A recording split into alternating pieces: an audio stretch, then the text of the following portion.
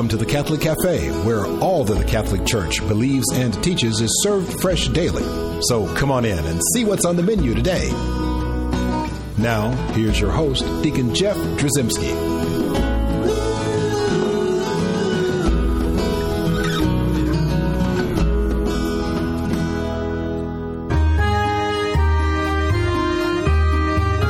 Greetings and welcome to the Catholic Cafe. I'm Deacon Jeff, sitting in the luxurious corner booth of the Catholic Cafe. And, of course, we're here in France, and I'm joined with my co-host, Robert Hutton. Robert, you all right? Doing great, Deacon. Just finished that eclair. It was great. It was delicious, wasn't it? They do cook well here in France. They do. That is one of their gifts. Now, one of the other gifts that they have here in France is we meet great people. Right. And they agree to do radio shows with us. Right, about places farther away from even than France. That's exactly right. And we have such a guest here today with us. We have Father Leonard Chuwa, and he's a priest of the Apostles of Jesus.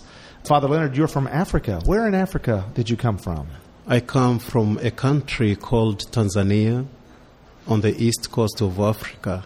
And they have that beautiful Tanzanite there in Tanzania, don't they? Lots of Tanzanite. It's a beautiful blue kind of diamond-like crystal. It's a beautiful jewel. Yes, used for earrings and engagements. And you are another jewel from Tanzania. Oh, I hope so. Thank you. Well, you were born by Kilimanjaro? Yes, born and raised on the slopes of Kilimanjaro. And what is that? It is the second highest peak on Earth. Really? Yes. And it is actually the highest freestanding mountain on planet Earth. Really? Wow. Yes. So if someone were to say that you were lightheaded, this is probably why. You're from the mountains, right? Probably. Yeah, that may be. Well, Father, thank you for joining us here in the luxurious corner booth of the Catholic Cafe. And we thought you would be a good person to talk to us a little bit about the desire for God. Okay. And I know we have had some conversations about our desire for God, our desire to know more, our desire to love God, to be with God.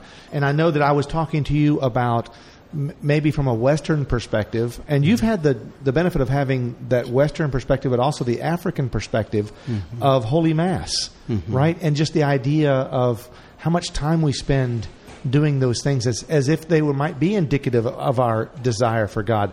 Tell us a little bit about your experiences with like African worship when you're as a Catholic priest from Africa, and when you are in Africa, right? When you're in Tanzania, what is African Catholic worship like? It is generally much longer, and the people are more enthused.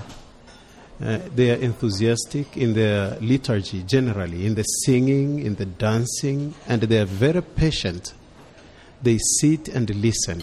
How long is a Mass typically in Africa, Father? It can be as long as 2 hours. Oh. You know, if you did that in the United States, people would, I think, riot. There would be a riot, and they would leave, and they'd say, wow, that Father Leonard, man, he goes on and on. What is that all about? Yeah. But, you tell us that the folks there, the parishioners in Africa, are actually hungry for... Yeah. You tell me about when the first time you'd been in the West, right, and you went back to Tanzania and you preached for 10 minutes. What did they tell you? Yeah, people were really shocked. But not in a happy way. No, it's like, Father, you have no time to sit with us and talk about, God. You have nothing to tell us. We are here. We thirst for the Word of God, and we want to hear more. People are generally hungry for the Word of God. They crave more. And this has been my experience all over Africa, and especially the poorest parts of Africa. For some reason, poor people tend to be more dependent on God. Well, why do you suppose that is? I mean, the obvious thing is they don't have anything, right, to lead them away so much. But your experience has been that poverty actually, and maybe that's what Jesus meant by blessed are the poor.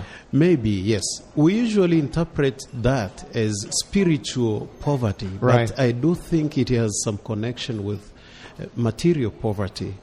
Poor people take everything as a blessing from God. Life is a miracle that God sustains himself, and whatever he gives in form of food, shelter, or clothing is perceived more providentially, as a miracle from God. Their poverty brings them, so to say, closer to God, in my experience. And so they become more religious the poorer they are. And I don't know whether I'm really accurate, but I've seen, rich people tend to be a little bit more impatient with God. They ration time for God. They want you to be very brief and say it in as few words as you can. And if you can't, it's not worth it. And that's a little challenging to me. Right, and I can see where, obviously, I know that you're not trying to have a broad, sweeping generalization of all people of wealth, because there are some very, very good people who have managed to still have that hunger for God, even though that they have some kind of wealth of material possessions. But I see your point in that there is a general perspective in the West, right, that if I already have all this stuff, why do I need God? I mean, that's a challenge to us. Yeah, I think so. Yes, you have wonderful people who would spend all day in church. But yes, like me. Yeah. Is that what you're saying? No, I'm not sure. I don't know you enough. Just trust me. And actually, to avoid the fallacy of generalization, it's wrong to say all Westerners are like that. It's just a feeling of you get for the majority of, and it's an extra challenge, right? We see that that will always be a challenge, being in the West, knowing that this is happening. But just like it's always a challenge for us when we have great possessions, we're always going to be challenged with that sort of which is more important, right? Yeah. I do feel that God becomes lesser needed by the wealthy. Partly, I think, because they have a lot that they're dealing with in terms of management of their property and the projects, and time is rationed even for God. But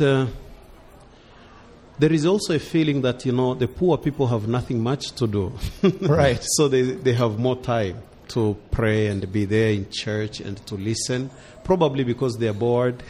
What about happiness, though, Father? Do you experience that those people that spend the time in Africa, I mean, their level of peace and joy, can you comment on that? Do they seem to be more peaceful people? Or frankly, they're happier, I believe. I mean, from my perception. Not even having the Mercedes or the gold watch, they're happy? I think Mercedes makes you a little bit more miserable. It helps you. No, we don't have a problem with people who own a Mercedes. Okay, Father, we have to be careful, because I don't want the people from Mercedes calling me, because they may be planning to give me a car or something, and now it's out the window now because the Catholic. Well, we want you to be a happy deacon, though. We don't want you to have a Mercedes. Thank you, I appreciate that, Robert. What I'm trying to say is there is the necessary detachment from material well-being, material wealth that we need, that brings us closer to God. And the closer you are to God, the happier you are.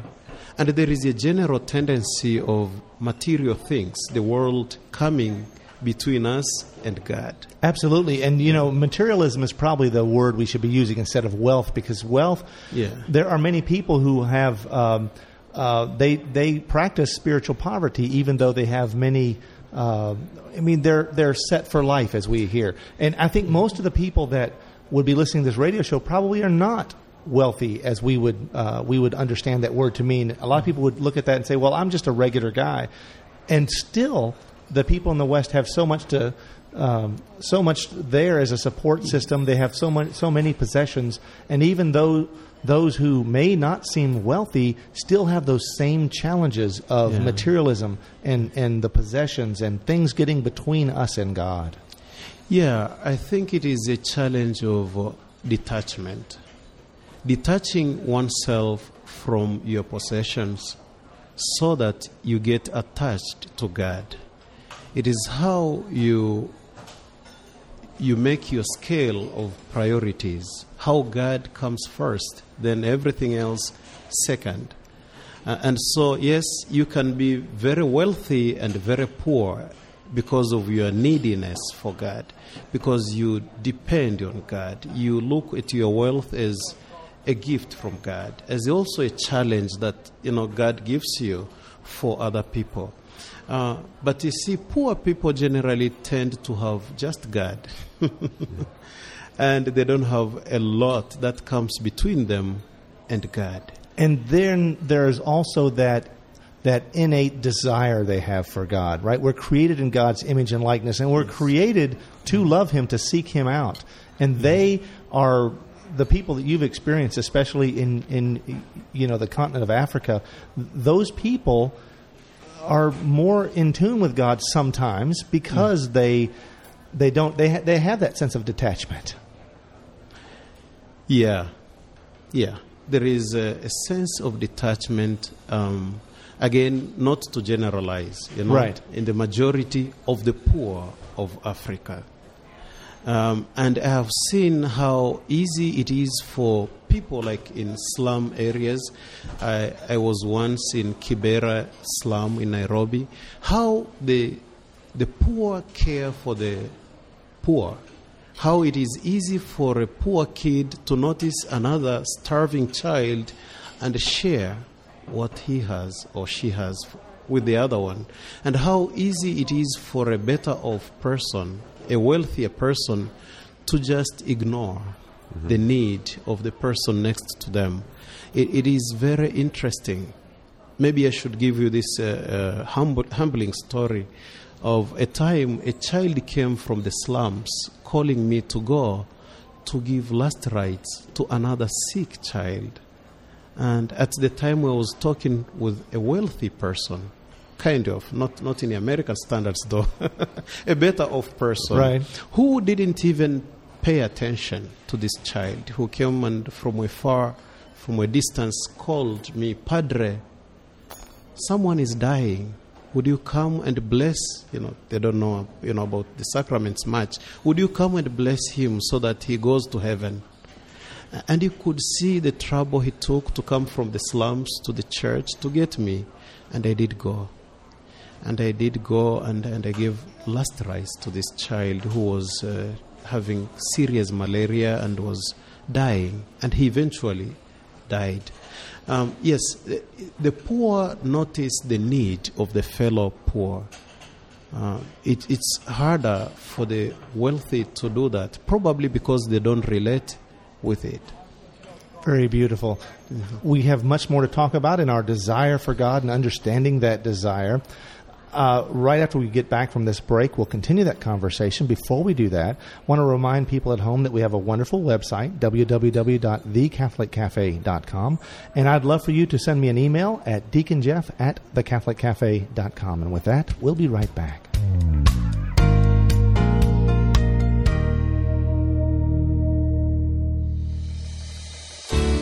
I'm Bess Drzymski, and this is another great moment in church history.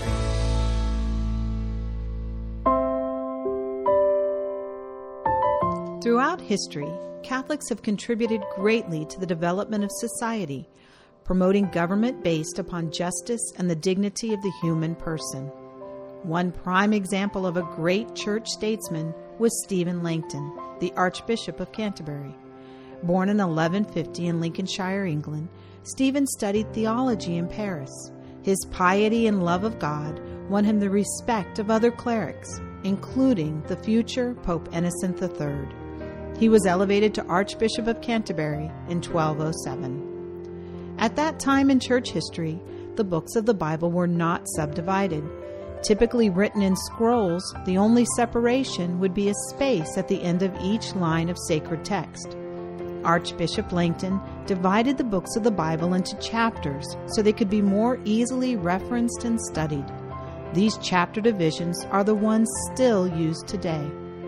With a strong personal devotion to the Holy Spirit, Archbishop Langton is also credited with authoring the prayer, Veni Spiritus Sanctus, or Come Holy Spirit, which is often part of the liturgy at Pentecost.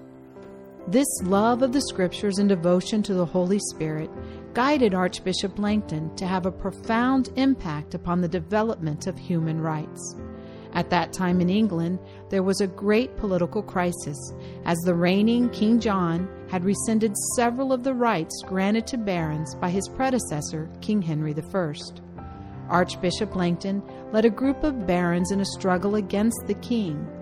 Furious with the archbishop's actions, the king declared anyone who followed the archbishop a public enemy. But the clergy of England, as well as the Pope, were fully supportive of Archbishop Langton. Several negotiations occurred among the parties to try and secure the rights of barons against the king. Ultimately, in 1215, Archbishop Langton led a council of churchmen in Westminster, which drafted the Magna Carta, the first great statement of individual liberties, which was ultimately signed by King John.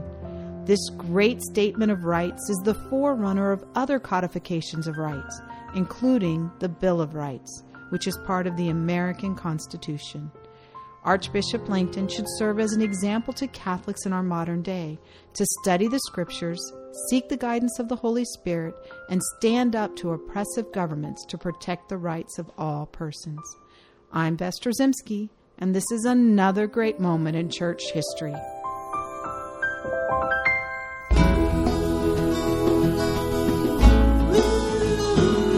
Welcome back to the Catholic Cafe. Here's Deacon Jeff. And we're back in the luxurious corner booth of the Catholic Cafe, and we're talking to Father Leonard Chuwa. And Father Leonard, you were just telling us about this wonderful story of this young boy that came, it touched your heart, moved you, you said, and just gave you this sense of that God was speaking to you and let you see this. It's a humbling experience, isn't it, to see the reality of what this boy was asking you and the fact that he was obviously cared so much for this other young person. It was a challenge both to me and really to the other fellow who was there with me. Yeah, it was in a very special way, I believe. God was speaking to us to pay attention. Yeah, you know, it calls to mind the parable of the rich man and Lazarus, right? We hear that story. Yes. You know, Father Abraham. Well, you know, this boy, regardless of whether he understood the sacraments, in his desire for God, right, and in his love for his fellow man, he sought God out, and he saw that in persona Christi. He saw that in you. Yes. And so that is a lesson for all of us, because I think all of us, in a sense, are that rich man in that parable. All of us are that person at times. Exactly. You know, it is very easy to understand the Bible, the parable of the rich man and the poor Lazarus, but fail to apply it in our day-to-day lives. We have a lot of Lazarus moving around us, and that's right. And we go to church and listen to the gospel, and we don't really apply it in our situation right here. And it is the case in many, many places. Father, is it different to be a priest in Africa? How is it different to serve the people of Africa than the United States? I mean, you have both experiences. Is it I will be a little bit biased, but okay. Because yes, I come from Africa. I believe one of the beauties of being a priest in Africa, you feel that need. Mm-hmm. People need a priest. People search for a priest. People want you. They want you to bring to them God and God's will. They will come for you. They will be very patient with you. And here it is generally the case, but there is a little bit of, you do your business, Father, do it as quickly as possible, and let me go ahead and do other things. I have definitely had that experience, and Father, I'll let you off the hook. And I know this is not Father Chuwa telling you Westerners that you guys are impatient, but I will say that we've been raised in a culture that is what I call, the Fox News or CNN mentality, where you need to tell me what you have to tell me in, a minute and a half or 5 minutes on a Sunday. And really over that is too much information. Whereas you were experiencing that when you were preaching to your fellow Africans, that if you preached for 5 or 10 minutes, they'd say, "Have you no more to say? Is this all you have?" Well, how They long didn't would you prepare preach? you. How long would you preach? Do you I've preached for 40 minutes, in one mass, and people want to hear more. And they want to be able to respond. They want to be able to ask you questions. during your homily? Yes, you catechize the people. Generally, people don't enjoy you talking at them. They want to talk with you. They enjoy dialogue. They want you to ponder the Word of God with them. And I don't find it offensive because we are supposed to be catechists as preachers, and I think it is appropriate because Jesus himself used that method. People want you to ponder with them the Word of God and to bring them into that Word and together come to discern the will of God for both of you. And so it's a little different. Oh, I'd say it's a lot different, right? I'd say it's a lot different. But see, I think that also, really, though, I speak a lot of my knowledge of the United States, but really of all of Western culture, there's something that we can learn, right, from our African brothers and sisters. In other words, that desire for God, that just at the root, we need to sort of rekindle that for ourselves, for all of us, for all of the people God. We should all be desiring God and want to hear more. Exactly. I mean, the word you used, rekindle, I like that. Because we are created for God, as St. Augustine of Hippo said, and our hearts are restless, really, until they rest in God. The only problem, I think, is that sometimes that desire is crowded by so many other things. That voice of God trying to reach you is in the midst of so many other voices and chores of life and materialism, so much so that sometimes it is compromised. I think that is unfortunate. And the simpler we are, sometimes, the clearer that desire is. The more detached, as I said, from material things, the easier it is to be attached to God and learn what really matters. And we need to also maintain a sense of, a duty to find more about God, to explore, to ask questions, where so often I'll see, like in my own parish at home, they're happy to come, they'll show up, they'll sit down, an hour later they'll get up, maybe they'll have a donut, but really that's the extent. Now I oversimplify, but really we design things in a way where there's not a lot of interaction, dialogue, conversation, and where we're exploring and trying to find God in all the things that we do, and try to have a greater relationship with God. And so often we'll just be complacent, and we'll sit, we'll listen to a nice little short homily, we'll be at Mass, we'll receive the Eucharist, and the deacon will go and send us forth. Yes. And then we won't do anything with it. Not till next week, yeah. That's right. They'll come back from Mass the following week. Exactly. You see, that's the problem. And there is something else here. Sometimes when you watch, a Baptist preacher, right?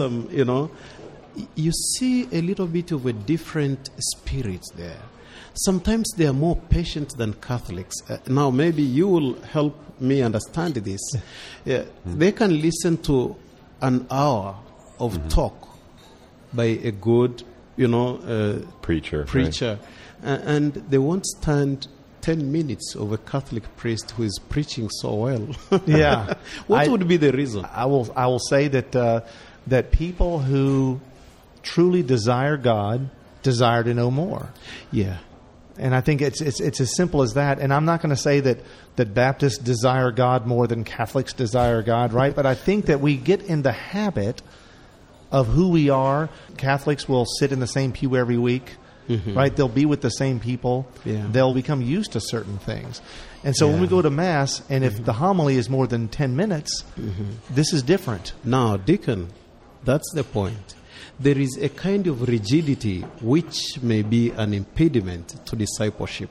And I think Jesus attacked this within the Pharisees, who would just keep the law, keep it for its own sake, right? Because it is the law. Right. You cannot explore further. You can, it's a problem. We need a little bit, as long as, as much as we keep to the traditions, our own traditions, and the law, the basic law, we also need to be flexible to understand and ponder the Word of God and challenge ourselves with it and give God a chance. And we have to be open to the Holy Spirit. Exactly. And to be open is to tear down all the walls and tear down all the things that we build up to say that I don't need this or I don't want that or I know what I need. And to tear all that down and to be open and say, God, I don't know exactly what you're going to give me, but go ahead and give it to me. Beautifully said. Yeah. Yes, I think that's important. But Father, could it also be not just materialism, but in the West we have so many messages, so many sounds. But in Africa, the priest preaching is a big event in the week, right? So there's fewer noises coming into one's life. Is that you think where the gospel then has much more of a central place? Yes. Yes, because yes, it is true, because there is no much happening around.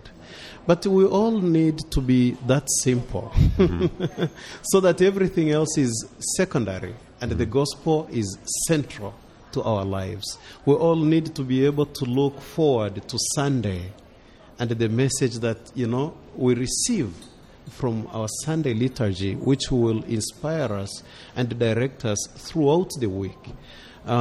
Yes, that simplicity is the one I think Jesus desired for us. Right, and we desire of Him that message, and to desire God and then to come with an open heart in desiring makes us desire Him all the more. Yes. Thank you very much for joining us, Father Leonard, here in the luxurious corner booth at the Catholic Cafe. Thank you, Deacon Jeff and Robert. Father Leonard, would you lead us in a prayer? Oh God, our loving Father, you created us for yourself and gave us the gift to desire you for our own fulfillment. We ask you to help us in the midst of the world crowded with so much, that we may always hear your voice and follow you. We make this prayer to you through Christ our Lord. Amen. Thanks for listening to the Catholic Cafe. If you'd like to contact Deacon Jeff, send an email to deaconjeff@thecatholiccafe.com. The Catholic Cafe is brought to you by the Order of Malta Federal Association and is broadcast with ecclesial permission from J. Terry Stive, Bishop of Memphis in Tennessee. Join us again at the Catholic Cafe. There's always room for one more at our table.